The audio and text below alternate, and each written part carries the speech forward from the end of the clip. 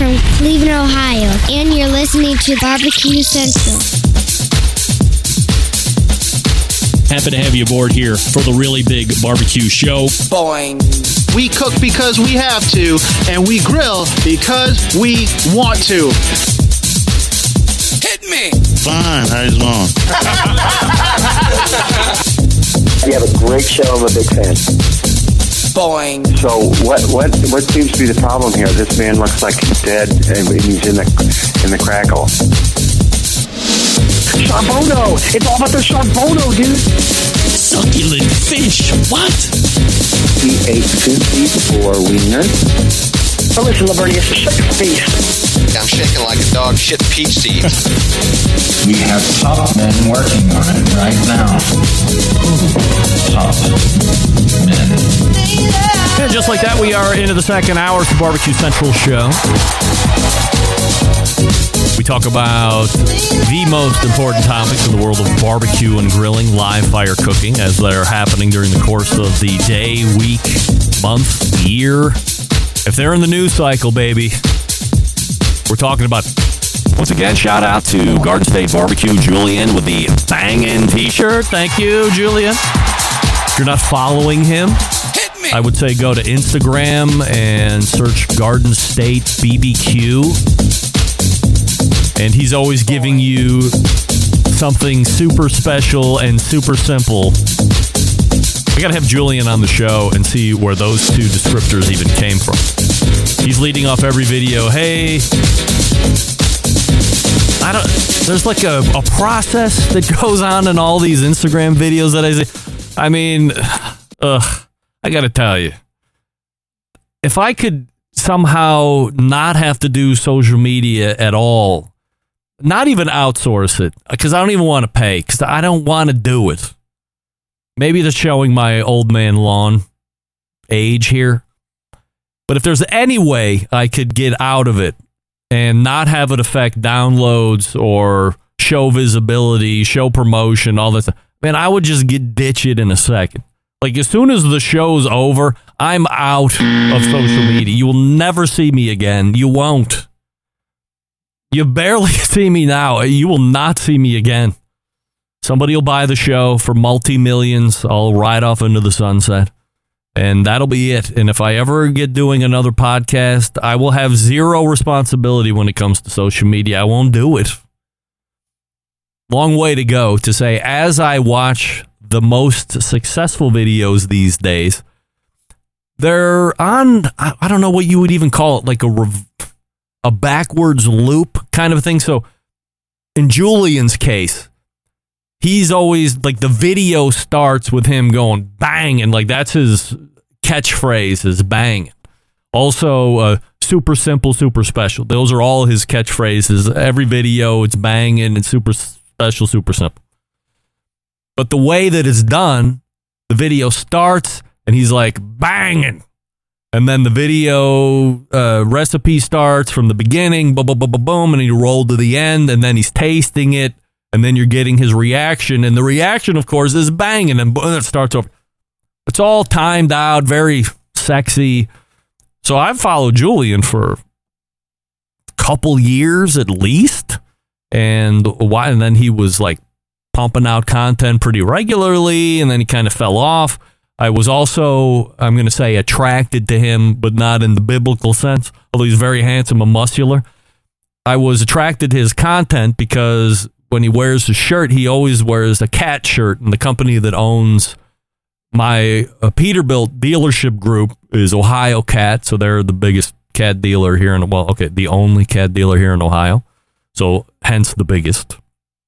So I always had an affinity because he wears a cat. I don't know what his relationship is with cat, if he operates cat equipment or if he owns a cat dealership or whatever he's got going on.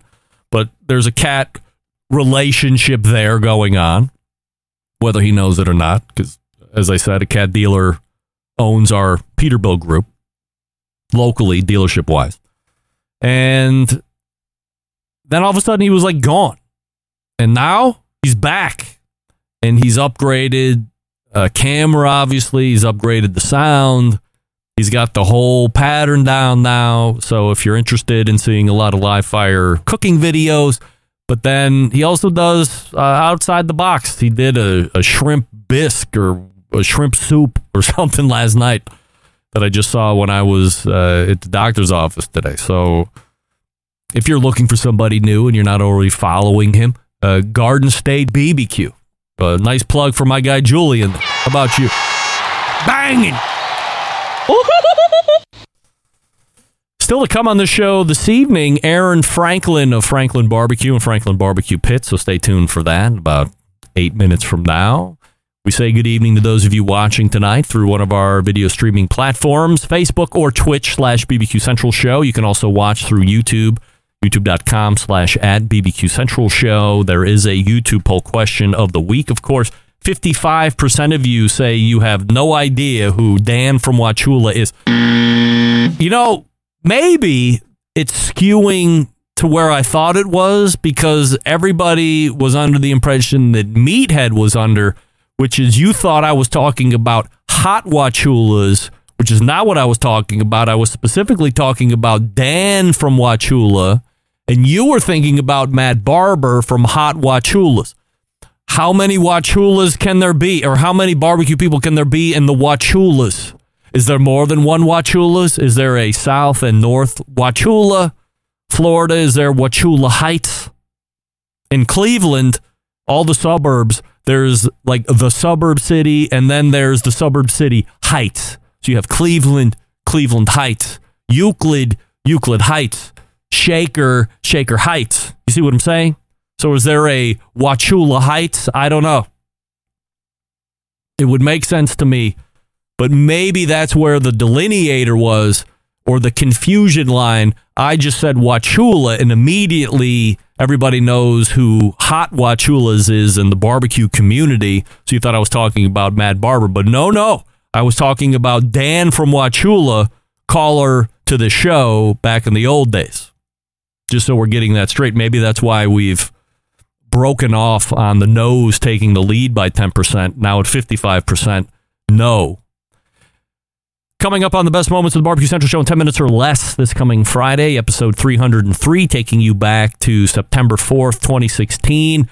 And my pal Sterling Ball of Big Papa Smokers was my guest this time around. We talked to him about getting back from what was the Sam's Club National Championship.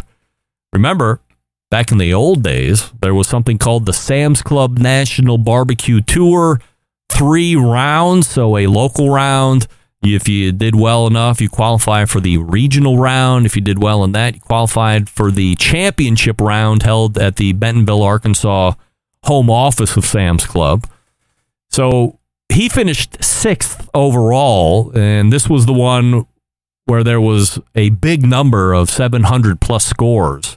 Sterling couldn't have been more gracious talking about the event, his results. We also talked a bit about his cooking partner, James Perez, and how he came aboard and what his growth as a cook has been like to that point. Fast forward 7 years later, here in 2023, James, still on the team, has become a very accomplished cook.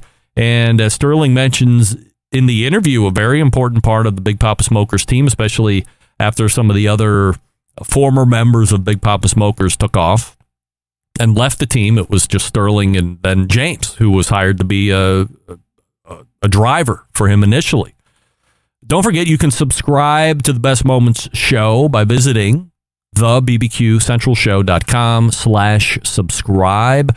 And not only will you get every Friday's Best Moments show, you will also get every replay of the Barbecue Central show. So hour number 1 will be released every Wednesday. Hour number 2 will be released every Thursday.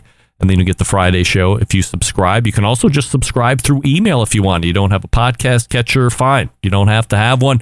You can subscribe through that thebbqcentralshow.com/subscribe. There is an email option. And also, if you want to hear a guest or segment again that you think's been lost in the archives, and a lot of requests are coming in now that the full archives have been reconnected finally, you can email our pal John Solberg, JON, at thebbqcentralshow.com, and he will let him know what you would like to hear or a portion of the show that you would like to hear again, and he will do his best to meet your expectation. Once again, that's JON at thebbqcentralshow.com, and you can have your very own best moments of the Barbecue Central Show in 10 minutes or less, made just for you.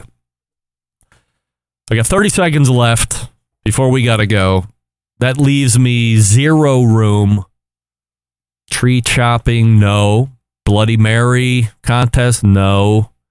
Then, of course, I have my wife's vehicle thing that happened a couple months ago that I wanted to talk about. I still have a lot of stuff to get to that's in the hopper, but I'm not going to get to it. Unrelated to everything.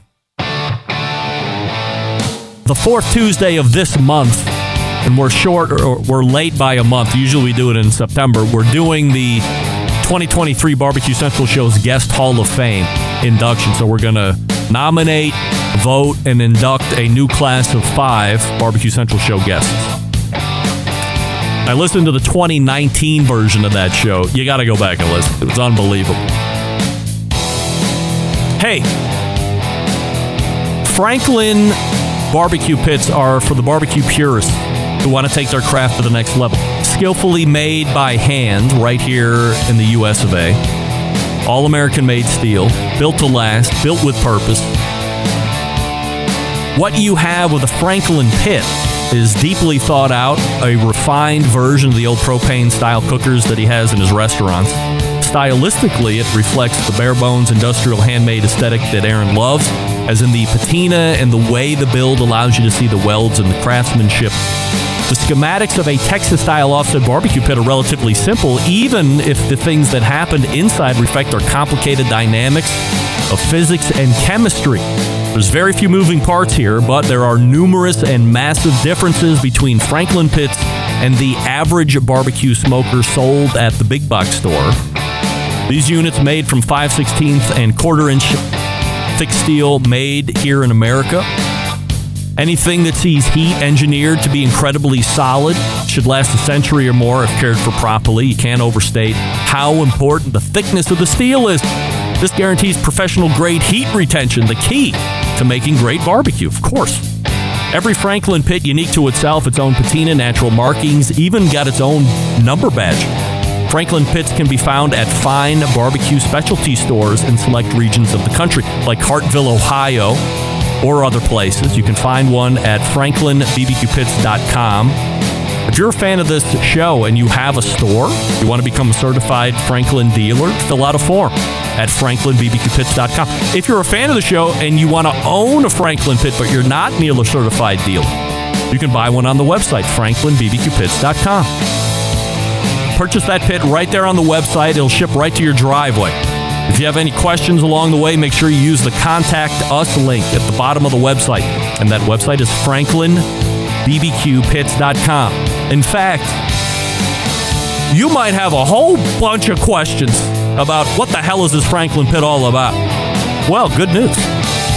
In about 28 seconds or so, we're going to be talking to the guy that made the pits. So we're going to go into the weeds on offset pits, specifically Franklin's pits. So stick around. We'll be right back. You're listening to the Barbecue Central Show.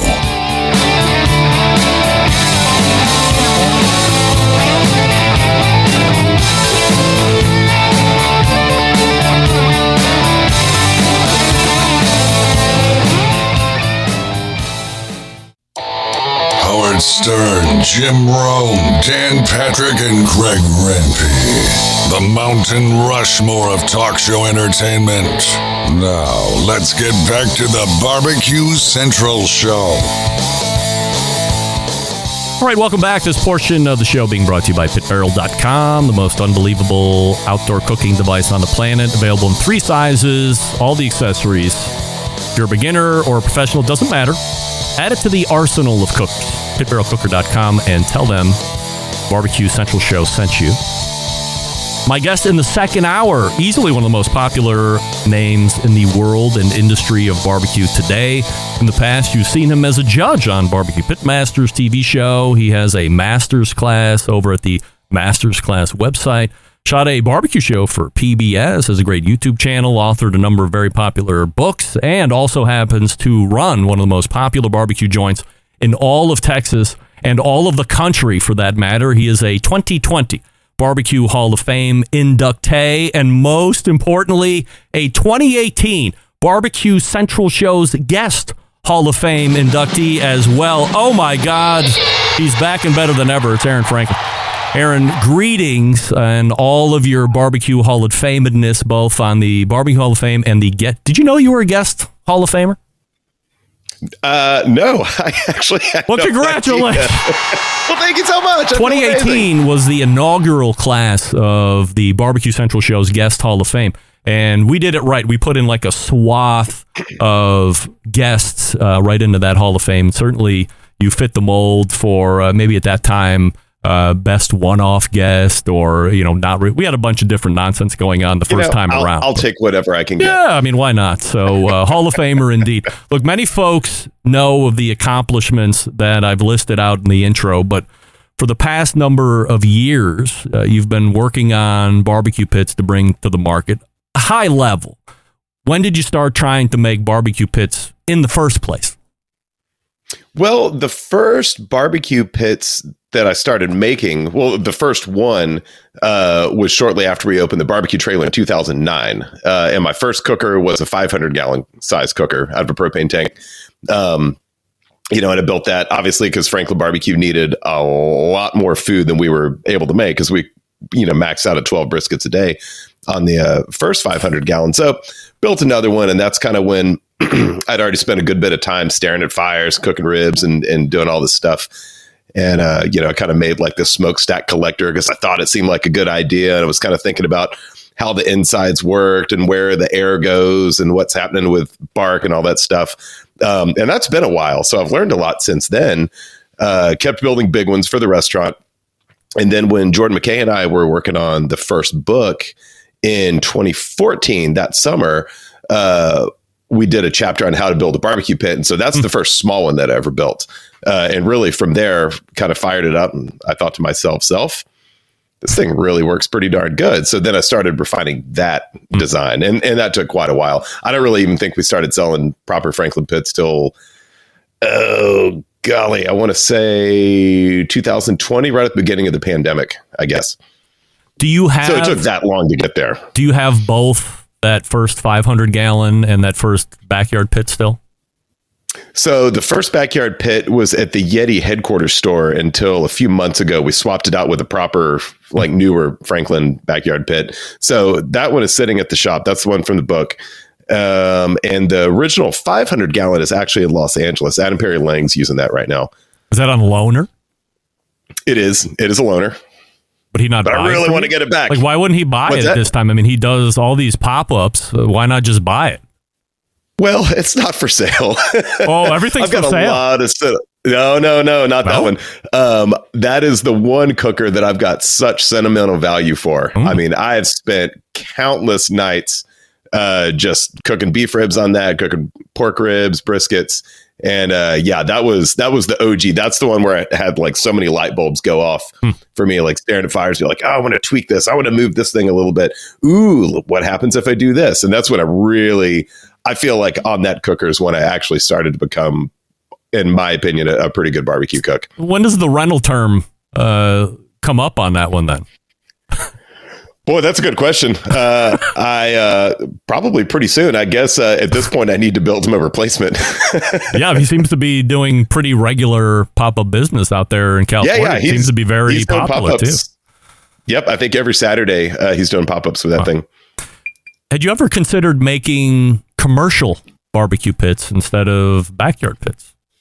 No, not really. I've built a couple for some friends and restaurants and stuff like that, but I've always kind of had a weird thing where I didn't really want to build the big ones because so many people were asking for them and stuff. It's like, I hate to kind of like sell something really expensive for somebody to make money on. Like my focus has always been on like backyard stuff. Like I want to help like the little guy in, which is weird because when barbecue pits first started, steel was a fraction of the price that it is now. So the original plan was to build a really awesome cooker that could kind of like every man's backyard kind of thing. And of course, lots of things have happened since then, and cost of materials and stuff is just crazy. Let's talk about the build of this backyard cooker. And, we'll just ask a general question here to start and get into the weeds from there, which is what I want to do. Why do you have what you have on that cooker? Well, so, from cooking so much food on these things and staring at fires, kind of started to design the cooker from the inside. So if you think about like fluid dynamics, you think about how you need to introduce moisture, you need to let moisture escape, you have intake, exhaust, all these kinds of things. The inside's rounded. It's kind of like, ports, like heads on an engine. Was a lot of my inspiration for this stuff, but even like the smokestack collector, no right angles anywhere in there. We've got the heat, shelf in there where the little water pan goes. That helps create, chaotic airflow and all these things. So really, it's not what it has. It's kind of like more what it doesn't have. I mean, it's just such a simple tool. And that is also by design that the missing ingredient for awesome barbecue is your hands. Like you need to have a good tool and you need to know how to use something. You need to know how to pick up a piece of wood, know how to burn it, know what to get, what you want out of it, know when to push the fire, know when to pull back, know when to hit the temps, know when to get more airflow and all that kind of stuff. So I really designed the barbecue pit to be able to allow someone to do that. And really, it's kind of my ultimate cooker. I mean, even now when I fire one up, which is pretty often, I've kind of got a random, thing going on in the backyard. We'll drop one off, pick one up from the shop, and every single one I fire up is exactly like the other one. It's the most consistent cooker I've ever cooked on.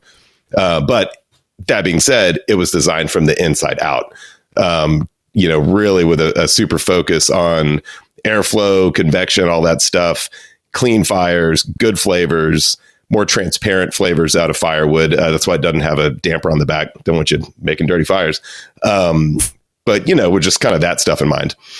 So when you're looking at an offset cooker, I think a lot of folks can put some basic thought into how it might work or how it might operate, even if they've never run one. But in your cooker, a bit more involved. So take me through these thermodynamics that you talk about when you talk about chaotic airflow. I mean, I don't know what the hell that means. And what does that even look like? And how are you able to tell what chaotic airflow looks like? Well, if you think about, like airflow, right? A lot of people, when I started cooking barbecue, people were making barbecue pits that had these dampers and stuff in there. And I always kind of just assumed that air came in from a firebox, it went straight across the grates, and then it went straight out. Like it's not linear. It just doesn't, things don't move like that. So when you think about say a tornado and you've got these vortices, or you've got like wind that's hitting a flagpole, and it starts to move around. And then when you start to think about that kind of stuff, you're like, oh, well, this, that's a light bulb. That kind of starts to make a little bit of sense. So if you think about the inside of a barbecue pit, you can't push a fire, all these little fans and oh, you're blowing on fire. You can get it to ignite, but a properly operating offset needs to pull air. You don't want to push it because then you get a bunch of embers, bunch of ash everywhere, and then it just burns out. So you're forcing a fire to do what it naturally doesn't really want to do. So in these big cookers and the small ones and the little Franklin backyard ones have tremendous amounts of airflow. I mean, they're so fast and articulate. I love how these things work.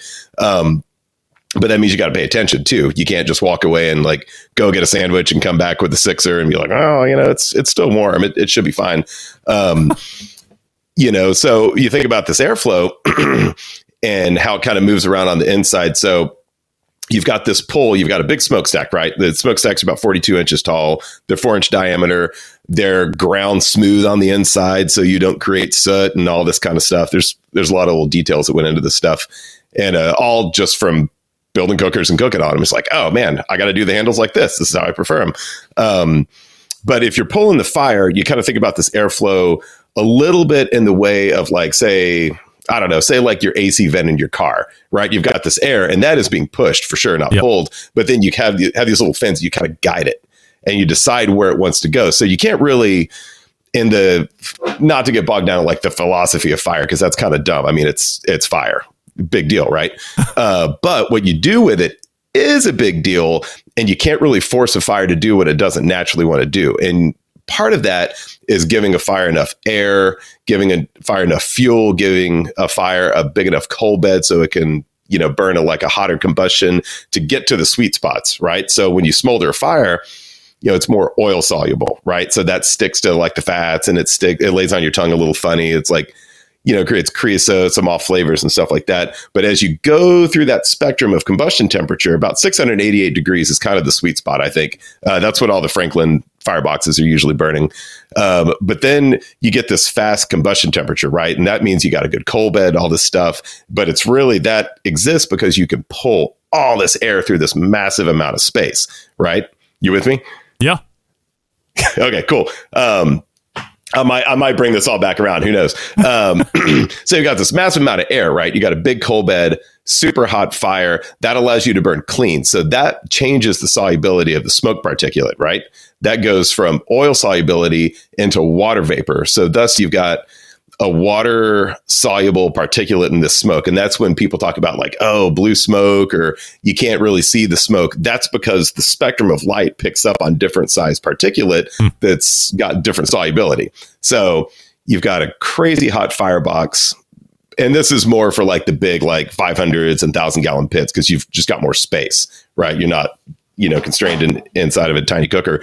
But when you've got that airflow, you've got this hot thing, you've got a vacuum coming from a smokestack, what you do with that fire, and that's why you don't want to like damper things, because you want to like be able to lay a piece of wood down, pick it up, get a little bit of air, slow it down, speed it up, because fats and things happen at different times, like in a fire, right? So things render, you might want more airflow. So you need to have that control. That's why I kind of try to make it like really, really sensitive. But so you've got this air going through high combustion temperature, and then it hits like a heat shelf where that little water pan thing goes in, right? So what's happening there is that thing is helping to create the actual airflow. Because if you had the air just blasting right through the cook chamber, you're going to tear up the points, or well, depending on how you orientate your meat, but say briskets and the fatty sides towards the firebox, you're going to get so much air on the backside of that point, it's going to dry out. It's never going to hold up to a 12-hour cook like that. So you need that air to start to swirl around, and that's where like this chaotic airflow thing comes from. And that shelf in there really helps that. And that's the thing that I started working on way back in the day on, little backyard, or not backyard pits, but Franklin, big, like proper cookers at the restaurant, is like adjusting that thing at an angle, or maybe I round it, or maybe I pull it back, or maybe I extend it forward. I've had so many cookers that were like adjustable flappers in there that I could play around with, because I was thinking of like an AC vent, right? Well, it turns out that's actually kind of dumb, because it didn't work. Oh. So it turns out just having like a flat one is totally fine, rounded at the end so it doesn't create creosote and stuff. But what's really happening in there is you've got this hot, stagnant air on top, right? That's where your water pan is, because there's no air. It's just sitting there. And then you've got fast moving air coming underneath it. So it starts to create a swirl. It's like a bimetallic strip, right? So then it curls, and then the inside of the thing is round. And one thing that I noticed around this point is that I actually like a little bit of inefficiency in the door. And this is kind of why offset cookers are great, because you would never cook anything at 688 degrees, right? Right. Like that's way too hot. But offset cookers are so inefficient that you can burn a really, really high combustion temperature and then still manage to cook at 230 or 250 or 300 or whatever you're doing. But what I realized about the door thing is that when you tweak metal and stuff, and this is more visible on propane tanks and stuff. That's why we roll our own stuff from flat, pickled steel. But when the door cracks open, it actually starts to suck in cooler air. So that happens to create some spin. So then you've got like all this airflow. So you've got the heat shelf, things are starting to curl, and then they start to twist. And that's where you get this kind of like vortice situation. It's really low CFM, so that stuff doesn't really calculate. But it's a lot of airflow is the point. And that's what you really have to get like a super good bark on a brisket. That's why, barks are kind of soggy if you're like on a water cooker or like something that's retaining all this moisture, because you can't let the moisture escape fast enough. So anyway, that's pretty much the gist of the design. Wow. Was that one heck of a rabbit hole or what? I mean, I totally understood every second of it, and good for me. I'm maybe on the same mental level as you. Everybody else is probably well behind. You mean sitting in a tool shed? we're bringing them up.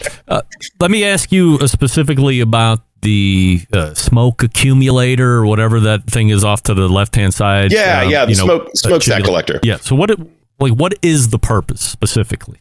Well, the purpose of that is, since you've got this big draft, you got a vacuum with a big stack and all the stuff. If you say, like, you've got a cooker and you've got a smokestack that's coming right out of the top, right?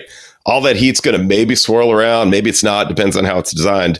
But it's eventually going to make its way to the top of the cook chamber, and it's going to suck right out. Yep. It's not going to cross the meat. So then if you lower that down in the middle and say it's not at the end quite yet, we're going through the whole, like my first cooker was cut off at the top, and then I extended it, and then I moved it up front. So I'm going in chronological order here for me. So then you extend that thing down, and it starts to pull the air down closer to the grate, but then you've got a huge dead space between the head of the propane tank or the front of the cook chamber and where the smokestack is, right? So then all this air is kind of moving around. It's like, it's kind of hanging out, and then it's like, shloop, then it wants to go out. So my thinking is that, and this is where the internal combustion engine stuff kind of comes in, because I like to work on cars, and I'm a self-proclaimed tinkerer of all things. So I started thinking about the smokestack collector, and I drew it out on a sheet of plywood, traced off the front head of a 500-gallon cooker, and traced it off. And I was thinking more of like how a carburetor would have like its intake like curved, or like an engine, like the heads would be like poured and polished, like they're smooth, right? Which totally makes sense. You don't want hard lines because fluids don't move like that. They don't hit a 90 and then, I can move. You got to guide things very smoothly. So that really accelerated the airflow. But it also, with it coming out at an angle on the front of these tanks, it also opens it up. So it's not just a little hole right in the middle where you're concentrating this heat right there. It gradually pulls it down to the end of the cook chamber and then gradually pulls it out. So you can just suck the heat out and the, all the smoke and all that stuff where you want it. So again, like you have a vacuum and you can't really tell a fire what to do, but you can guide it. And part of the guidance is by being able to pull it through the cook chamber. If you have a shorter stack, that would obviously reduce the velocity of the suck, for lack of a better term. Yeah. It very much could. If you cut it too short, it would, kill the airflow. And if you cut it too tall, it'll kill it. So there's a sweet spot in there.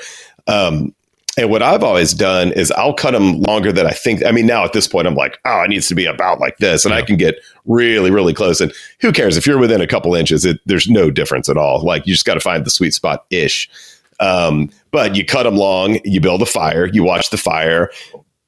You can, and this is the art of a long firebox too, is you can pull the wood back, adjust the efficiency of the fire, or move it forward. And as you're doing that, you can see the flames kind of bend, or you can see if they want to go towards the back of the door. And you can kind of adjust that. It's like, this is the sweet spot of the firebox. But then you start to shorten the smokestack, and you see the fire change with each little adjustment. And then when you find the sweet spot, you stop right there. So for us, it's about 42 inches. Help me understand why the water pan is in there. And I'm working off this impression. When I got into this, first cooker I ever had, Weber Smoky Mountain. So there's a water pan that sits above the charcoal bowl. There were other cookers out there, for instance, Backwoods. Myron Mixon makes a water smoker. So, these all have water pans over the fuel source. In many instances, especially like in a Weber Smoky Mountain situation, a lot of people talk about, it's adding humidity to the cooking environment. I'm sure to a certain extent it is, but it's not at a rolling boil where you have incredible amount of humidity that's getting, injected into the cooking environment. It's steaming a little bit, but it takes, 12 hours or 14 hours where you have to go in and refill it if you're doing an overnight cook. Is that water pan that's sitting on the shelf like really adding any humidity with the amount of heat that's hitting there, and then the amount of velocity of air that's getting sucked through the tube? Yeah, absolutely. That is, you don't need much water. Like you might have to refill it after a few hours. Sure, whatever. It's not that big. But you don't really need that much water. One thing to keep in mind about like a Weber Smoky Mountain and I'm just going to talk about that one because I've cooked on those quite a bit. Like once you get your temperature, your like wet bulb temperature up to a certain point, it can only hold so much moisture in that air. And that like relative humidity is going to max out at like 90 whatever percent. I don't know off the top of my head. So like when you introduce a boatload of water, it doesn't matter because the air can only hold so much and you are steaming stuff. But one of the things to keep in mind also is that there's a balance in there. Now, if you're in a Weber Smoky Mountain doesn't burn particularly clean because you usually like load it with charcoal or like wood chunks, and it's just a different style of fire. Like there's a lot of ways to skin a cat for sure. But some of the flavors, the good flavors, I think, are like the sweeter, more transparent flavors out of the wood. And that is back to that solubility issue. Those are the ones that stick to the protein. But then if you've got so much moisture, you're almost fighting the flavors you're trying to get because you're steaming them back out of the meat. Like you're diluting your cooking environment, right? So when you have an offset, say, for example, we were to pull that water pan out, it's going to be a fine cook. But you're really more at the mercy of, is it humid that day? Did you have really high moisture content in your firewood? Because that factors in quite a bit also. So when you put that water pan in there, oh, and by the way, if you cooked with a water pan out, your edges might get a little crusty. They might get a little dried out on a brisket after, I don't know, 9 hours before you wrap it or if you don't wrap it or whatever. But when you introduce a little bit of water, you've got all this moisture going out, which allows you to get a good bark. But if you don't have that balance on the front side, then it's going to be too dry. You're getting too much moisture out of it. So you kind of got to find that balance. Like it's dry enough to get the good flavors and all that stuff and not kind of like dilute that cooking environment, but also just enough moisture from the water pan. I think like a third pan, half pan, quarter pan, anything in that range. We use little half pans on the big 1,000-gallon cookers at the restaurant. And that's fine. We fill them up every 12 hours. It's not a big deal. But if you introduce enough moisture, then you're kind of protecting the edges of that brisket, like the backside of the point. It's going to stay a little bit more moist. And that's really why you spritz also, because you kind of just like checking stuff constantly. It's like, oh, a little dry, squirt, squirt. Ooh, that's a little hot. Ooh, and just kind of, doing pretty much damage control the entire time because you want to protect that, your little baby before you swaddle it in butcher paper. But you got a water pan, so it introduces enough moisture to keep the damage down, but also you're getting rid of enough moisture to dry out the brisket as a whole.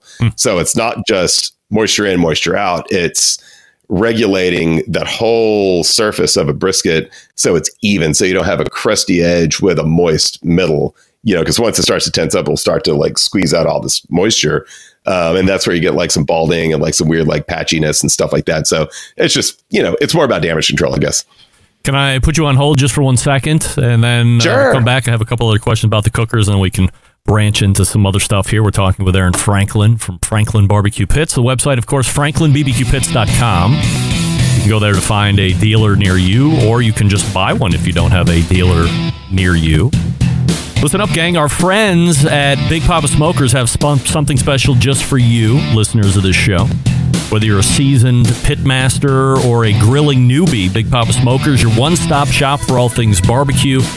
For their championship rubs, mouth-watering sauces, essential accessories, they've got what you need to take your food to the next level, whether on the competition circuit or just in the backyard like me. Here's the cherry on top. Big Papa Smokers offering the listeners of the Barbecue Central Show an exclusive deal. Use the code REMPE at checkout, REMPE, and you'll get $10 off your next $50 purchase of rubs, sauces, or accessories. Imagine the possibilities. Evaluate your ribs with Big Papa Smokers Sweet Money.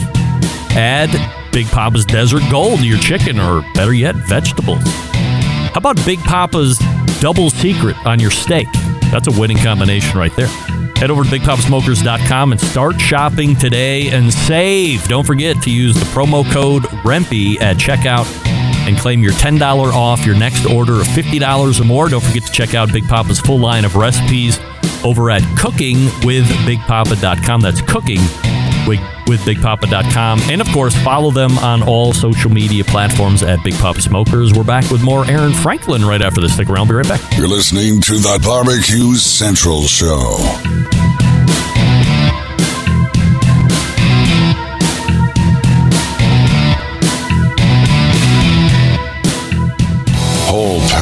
thighs, full racks, legs and thighs, injecting butts. If you've never heard this before, you might think you found the best Triple X show ever. Let's get back to the most homoerotic host out there today, Greg Rempe. And we welcome you back. Talking with our pal Aaron Franklin. On the firebox door, Aaron, there are no dampers, no spinners, no slidey things. Not to get too technical with you there on that term. Doohickeys or chingaderos. Yes, that's right. There are a number of oblong cutouts, and there's also a logo that's been cut in there as well. Why that and not the accessible, or as most people would know, a damper of some sort?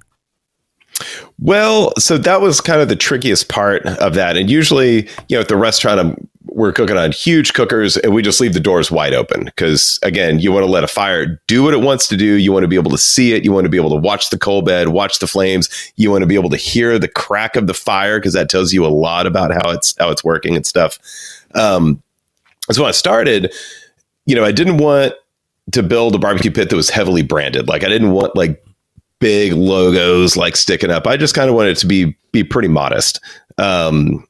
So, I thought it would be pretty cool to cut the logo in the back door. So the first firebox doors, and we've been through, probably 20, 30, 40 different firebox doors with different shapes, different size logos, different size holes in different places and all this stuff, and just swapping out firebox doors and burning fires.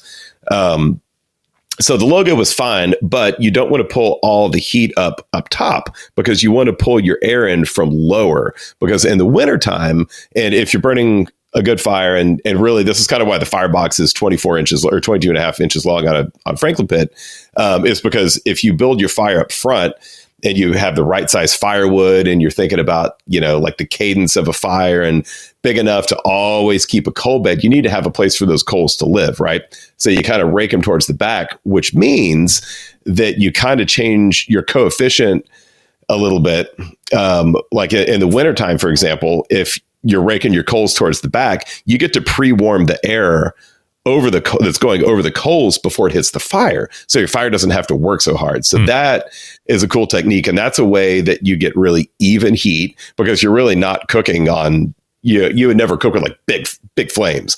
You're not getting much flavor out of big flames. You're getting your flavor out of just the wood and just the sugars that are cooking out of it. But you really have to have the coals, right?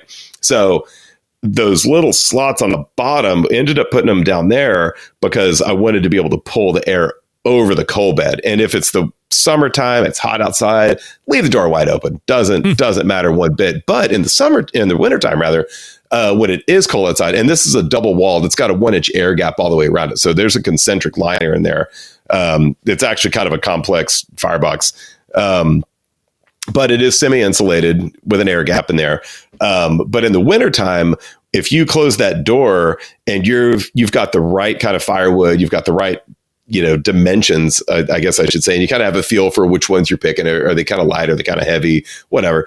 The way that firebox actually operates is it super duper maintains the amount of airflow that's going through it. So, for example, there were a bunch of firebox doors that had little holes and the fire just didn't quite get enough air. And when I would open the doors, poof, it's going. It feels great. This is cooking awesome. So then we just started cutting doors with a little bit bigger holes until we got there.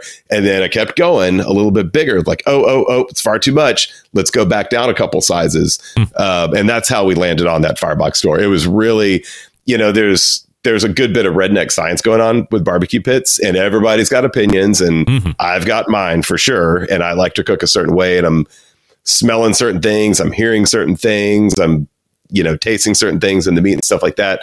But, with that firebox thing, that was really I guess that's kind of what makes a Franklin pit in so many ways, cause that really is a tool. And it's also kind of meant, if you can give the fire everything it needs, it'll hang out, it'll last. You got a good coal bed, you get to refresh wood at the right time and all that stuff. One of the cool things about it is, and what made me a better cook back in the day of cooking overnights all the time at Franklin, was the fact that I had to throw a log on a barbecue pit, every 5 minutes, but it got me in the zone, and it got me like really like where I would just listen to it and be like, oh yeah, number 5's too hot. I could smell it, but that was because I couldn't get lazy. And then one day at the restaurant, I remember I kind of built like these like dampers because, other people do this stuff like, oh man, I'll try it. We'll see what happens. And I put these dampers on one of the cookers. It's like a 20-foot long cooker or something like that up on a trailer. And after a while, it kind of made me lazy, and the ribs just weren't turning out very good on this cooker because I couldn't hear and I couldn't see the fire. So that was really kind of like where I'm a little stubborn on this too. I think eventually we'll probably make some kind of modification, I guess, maybe. But it's kind of stubborn on this firebox. It's like, no, like this thing is a tool. This is a really neat way to be interactive and learn how to be a better cook. And I feel like it kind of forces me at least, like I can't really walk away for too long because I got to throw another piece of wood on there, but it really gets me in the zone. And I think, it's like the same thing as like you're staring at a phone, checking like, Facebook or something like that. It's like, just not paying attention. A lot of times when you have that disconnect and you can't really see what's going on in your barbecue pit, you kind of maybe might miss a couple things. You're like, oh man, it's too low. And then you overcorrect, or, oh my God, it's too hot.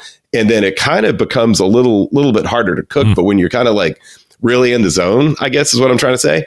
I think it's actually a lot more helpful in the long run.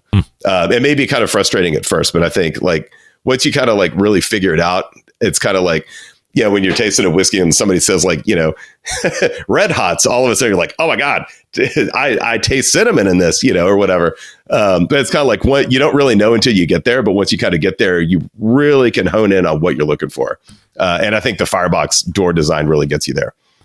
Who's the customer for you? Because you're talking about stuff that I feel has been fallen out of love with by a lot of beginner and intermediate folks, which is, when I got into it, 2004, whatever the hell it was, you still had to learn how to build a fire, keep a fire, whether it was charcoal driven or a stick burner or whatever. And with the advent and subsequent popularity of, a lot of other cookers, whether it be through automatic draft machines or, of course, pellet cookers, you don't have to learn that life skill that makes you a man. You can bypass that. So who is your ultimate customer? I think it's probably people like me that kind of nerd out on stuff in a lot of ways, and just like really is like, how good can I make this? I just want to I love a project, I think, I think pellet cookers have come like such a long way. And, after years and years of really not sleeping much, I can really get behind that too. Cause it's nice to be able to go to bed. It's nice to be able to have dinner with your kids and all that kind of stuff. Yeah. But if you really hone in on what you're looking for, and you really want like that just extra like 2% of perfection, and you just really want that, kind of the only way I feel to get there is to be able to control every aspect of a cook. And it's like, if you cook something in an oven, if you cook something in a pellet cooker or in a whatever, I mean, there's all, like I said, there's a lot of ways to skin a cat, and there's a lot of different stuff out there, and no ding on anybody for not wanting to cook on an offset, because it is a lot of work. I mean, it really, you're hunkered down for 12 hours. Yeah. It's a real time commitment. And it can be frustrating, but what you can get when you kind of get good at it is that next level of like 2% perfection. And like, oh, I've never tasted that before. Oh, this fat never rendered like this. Man, I've never pulled off the flat and the point perfectly cooked at the same time. Like once you kind of start to dissect some things, it kind of gets you into, almost like maybe like next level kind of stuff. And I guess, maybe for me, that's the kind of person I've always been. Like, I just really want to do the best I can, but I also like to tinker with things, and I also want to modify things, and I'm always looking to make something better. That's kind of the art of Franklin barbecue. I mean, 15 years into this, we're still making changes all the time and making things a little bit better. But I think, I hope the person that really would get excited about Franklin barbecue pits is someone that loves craftsmanship, that loves American made stuff. Like for me, it's like old hot rods and just like crafty things, like things that are made by hand. with people that really care, not in a factory necessarily. But also somebody that's really, I don't know, just wants to dig a little bit deeper. It's kind of the same thing. Like, just chug wine. Maybe you start digging a little bit deeper and find out that you love carbonic maceration or whatever it is, or like with whiskeys or coffees or cigars, music, like always like digging a little bit deeper. So maybe that's the person, I guess. I guess maybe I've never really thought about it too much. So the other side to this business is you're making cookers. Now you got to go sell them. So how do you land on a manufacturer, and how easy is it for you to find somebody who's going to execute at your level of expectation? Well, it has been a journey, that's for sure. That's maybe why from 14 to 20 is when it took us that long to build a sellable pit. Kind of ridiculous. We've got 2 manufacturers that are absolutely amazing. We started off building all these cookers in Austin. We quickly outgrew our shop, our little 5,000 square foot shop. And, it's just, we couldn't quite get the steel that we wanted because we're down in Texas. So we really went up more towards the Midwest because we use all American steel. It's pickled and oiled, is what it's called. And it's kind of similar to like a stainless steel. Like it's a really, really high quality carbon steel, right? So it doesn't warp quite the same way. It doesn't have the tensions.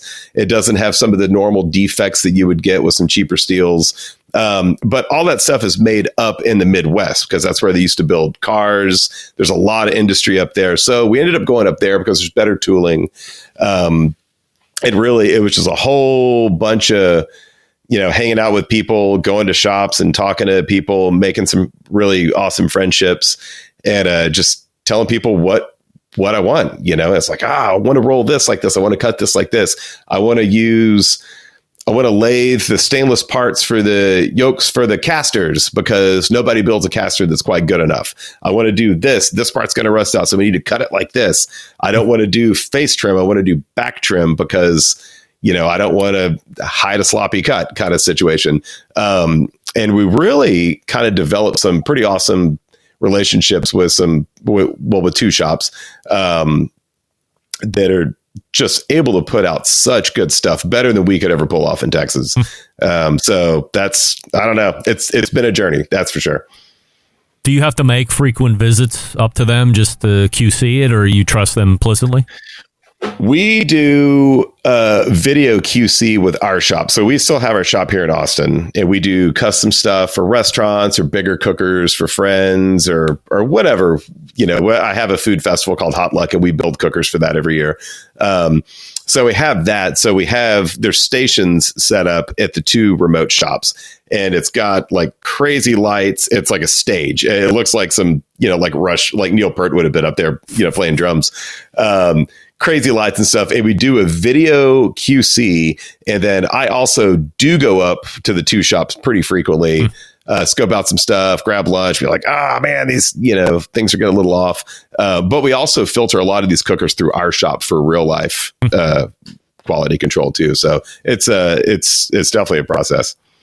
When it comes to selling, there has never been a bigger time in business to try and decide which way is best. And so you have dealer network way of doing it, or dealer network method, or you have DTC, direct to consumer. You're currently like running both sides to a certain degree. So you're building a dealer network, and you also, as I say in the read, have the option, if there isn't a dealer near you, to go direct to franklinbbqpits.com, order one there, and then it's shipped right to your driveway. Yeah, totally. So initially we started doing direct to consumer from our shop, and we were shipping those out, and we still do ship those things out, or you can come to our shop and pick them up. That's if you're anywhere in Texas, you want to come pick it up. But instead of, it's a pretty expensive barbecue pit. Like, things just cost a lot of money, and it really stinks how expensive things are. But we didn't want to go through a third-party distributor for this stuff because they're going to take their margin. That's going to make the cooker too expensive. So we kind of were thinking that it would be cooler and way more Franklin-y, definitely more me, to go build relationships with individual mom and pop shops, because Franklin Barbecue is a little mom and pop shop. So is Pitt's, real real small little situation going on. So we built our own dealer network all over the country, and we've been kind of going out there, and we have, the accessories. We're just gradually building it up. And if you think about it, like, Ace Hardware, like locally owned grill shops and stuff like that. So we've got quite a bit of stores now, but you can still order on the website. It's the same price either way. And I will say also, a cool thing about us is that our flat pricing includes shipping. So we've been able to go through different freight companies, and we all manage this stuff in-house. It's all super DIY stuff. There's no company like, thank you for calling Time Life. May I take your order? You're talking to our office. You're talking to, Stacy, or anybody at the office, or a handful of people up there. But we've been able to kind of manage all this freight stuff. So almost no matter where you live, that freight price is calculated into the price of the barbecue pit. So when you buy it at the store, it took freight to get there. When you buy it from our shop, there's freight. It's all in there. So there's no like hidden costs, which I think is pretty cool, which actually, I think, I don't really keep up with this stuff a heck of a lot what other people are doing. But I think we are somewhere in the mid-range pricing for this style of cooker because of the shipping situation.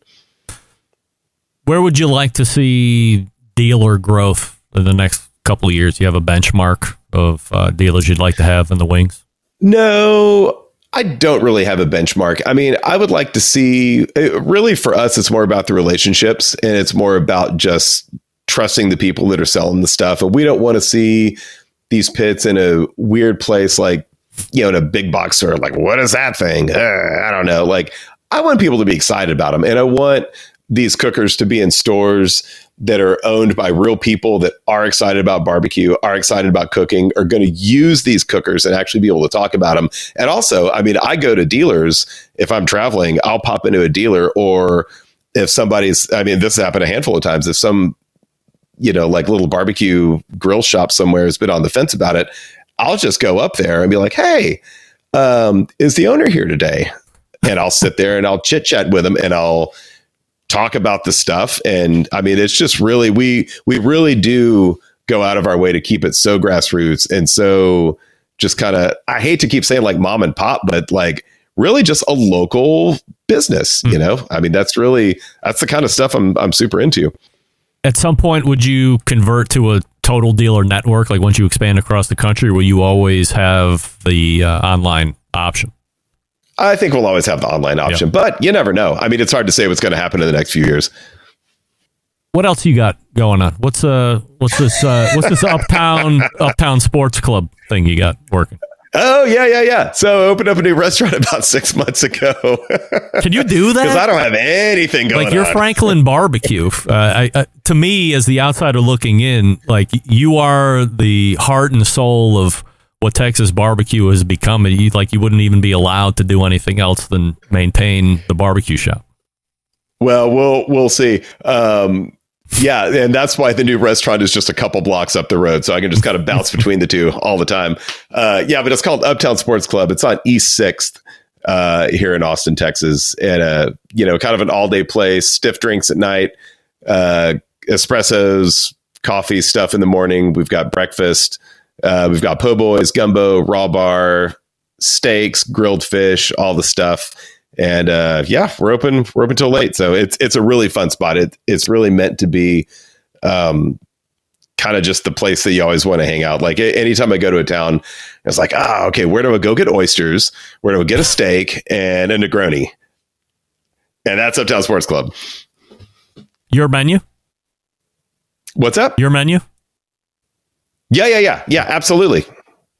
Yeah, I've been working on it for about 6 years. So it took us a long time to build barbecue pits, but it also took me a long time to make another restaurant. It's also in a building from the 1800s that we did a full historical renovation on. Do you get enough credit for being a cook outside of barbecue? I don't know. I'm not calculating credits. I just kind of do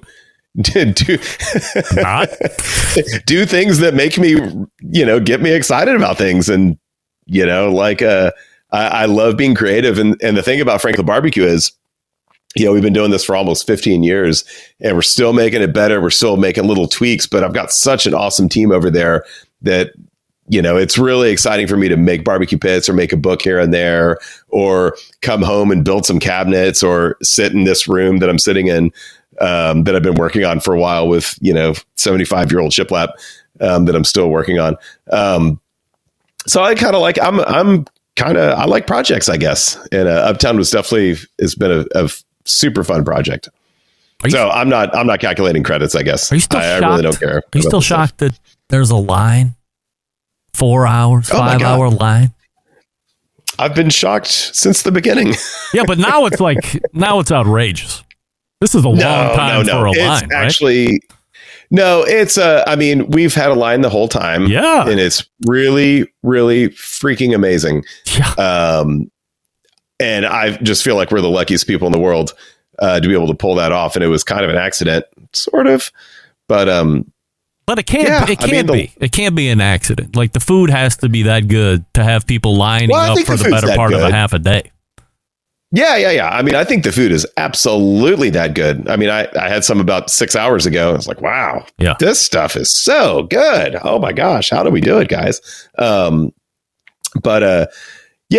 lines are still there. It's not as long and terrible as people think it is. It's really, it moves pretty fast. Give me an idea. Like, what am I looking at for an investment on let's say a Wednesday or a Thursday? I'm not coming on a weekend. I'm not an idiot.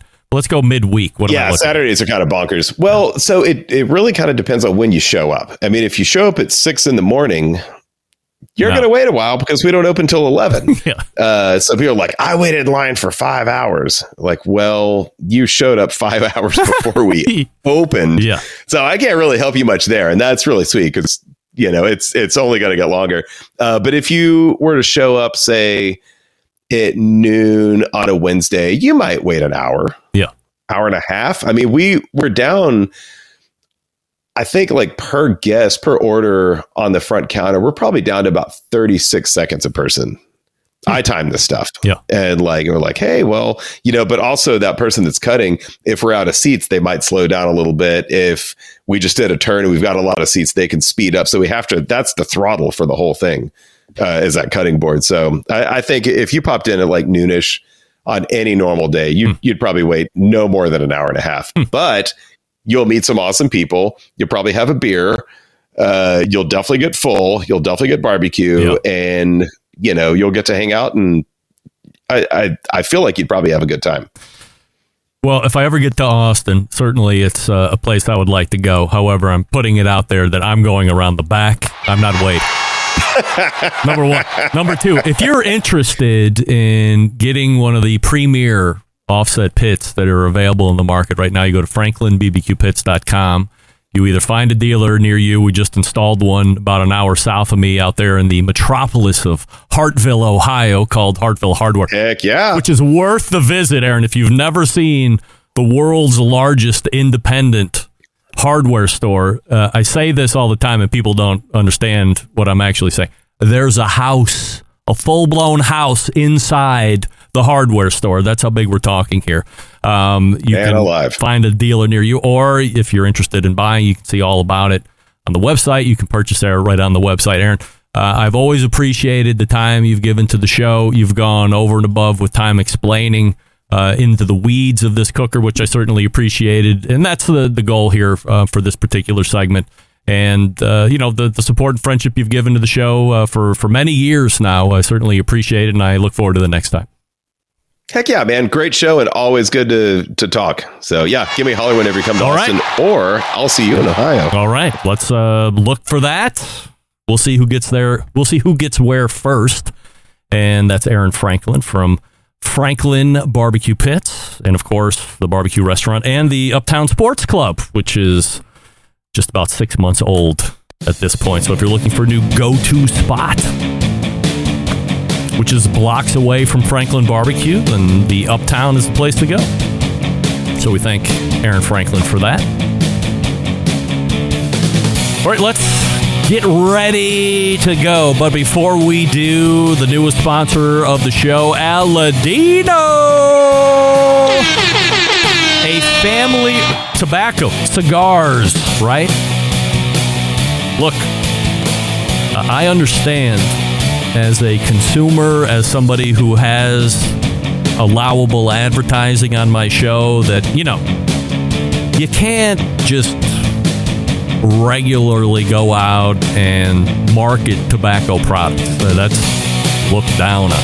However, Aladino has found an avenue and a friend here in the Barbecue Central show. Huge fan of their cigars, especially the Aladino brand and then the Corojo Reserva line. It's a family-run brand, vertically integrated manufacturer known for its authentic Corojo tobacco grown at Jerry Farms in Honduras. This, the original Cuban seed of Corojo, its flavor characteristics unique, and it's bringing you back to the golden era of cigars from Cuba, 1947 to 1961, if you remember those cigars.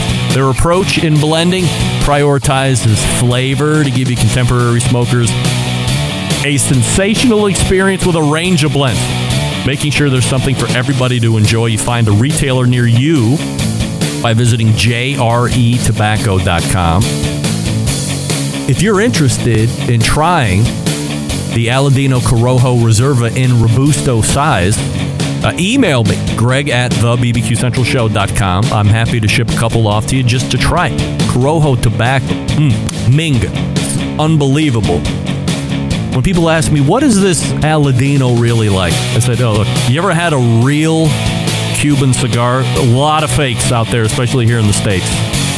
If you've happened upon a real Cuban, I say the Corojo Reserva gives you the closest Cuban experience, but you get even more flavor. Cuban's very mild. Here, you're getting what I would call medium full to full flavor on the Corojo Reserva, but the strength isn't kicking your face off. So, in every way, better than a Cuban cigar. And from the original Cuban seed of Corojo. Come on. Again, jretobacco.com to find a retailer near you. And if you want to try one or two, hit up your pal Greg. Greg@thebbqcentralshow.com and just put Aladino cigars in the subject line, and then don't forget to give me a shipping address, and I'll send a couple out. I got a box. I'm happy to share. Happy to spread the Aladino love, baby. Yeah. Follow them on social media as well. All right, we're back to wrap the show right after this. Stick around. We'll be right back.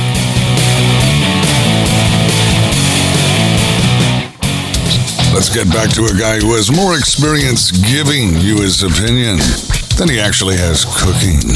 Once again, here's your host, Greg Rempe. And we thank Aaron Franklin for joining us on the show for the last two segments. FranklinBBQPits.com, the website. The new restaurant, the Uptown Sports Club, blocks away from Franklin Barbecue, still in Austin. I don't know if you noticed. He laughed when I said, I'm coming around back. I'm not waiting in line. Guess what? I'm not waiting. Kidding. Do you know who I am? I'm not waiting in line. No, I will not do it. Maybe I would do it, but I'm definitely not showing up at 6 in the morning. No, sir. I will try my hand. Look, what did I tell you the last time I was at Truth Barbecue in Houston? Showed up Wednesday at 2 o'clock or 3 o'clock. We knew right off the bat we'd probably be out of some proteins. But you're going to Texas. I want to try brisket. I want to try the turkey and some sausage. If there's no ribs or if you're out of some of the sausage, all right. But I want the mainstays. That's going to be turkey and brisket. So I'll take the risk without waiting in the line because I know the quality is definitely going to be there. So that's my secret at Truth. Although I have waited in line at Truth hour and a half the first times we were there, and it was worth it. But to me, it was pushing the line of decency for me. Maybe not for you. But there's no way in hell you're finding me at 5 o'clock in the morning standing in line for 4 hours to then possibly stand in line after it opens. I mean, that ain't me, but if that's you, God bless you. We thank Aaron Franklin. That's what I'm saying. All right, let's go ahead and wrap it up all the way back in the first hour's Meathead talking about aging. We also talked about if griddling was really barbecue or grilling. He does not seem to recall making that statement on X, but I'll pull it down and show him. Then we had a spirited chat with Robert Moss, robertfmoss.com. And the second hour, all Aaron Franklin all the time, going in depth on that new offset cooker that he's got out. Find one near you through dealer networking, franklinbbqpits.com, or buy one directly from Franklin Barbecue Pits website, franklinbbqpits.com, and it'll ship right to your driveway. $51.50 is the price there. $51.50 includes shipping. Big show planned for you next week. It's the third Tuesday, so Wes Wright will be around. We'll have a quarterly guest. I believe that's Jess Pryles up to bat. Number of other guests as well. And don't forget, the fourth Tuesday of this month, we're going to be voting for the 2023 Barbecue Central Show's Guest Hall of Fame. Looking forward to that. My picks are great. I'm calling it now. My picks are great. Until next Tuesday at 9 p.m. Eastern, this is your program host and proud U.S. American, Greg Rempe. Bye-bye.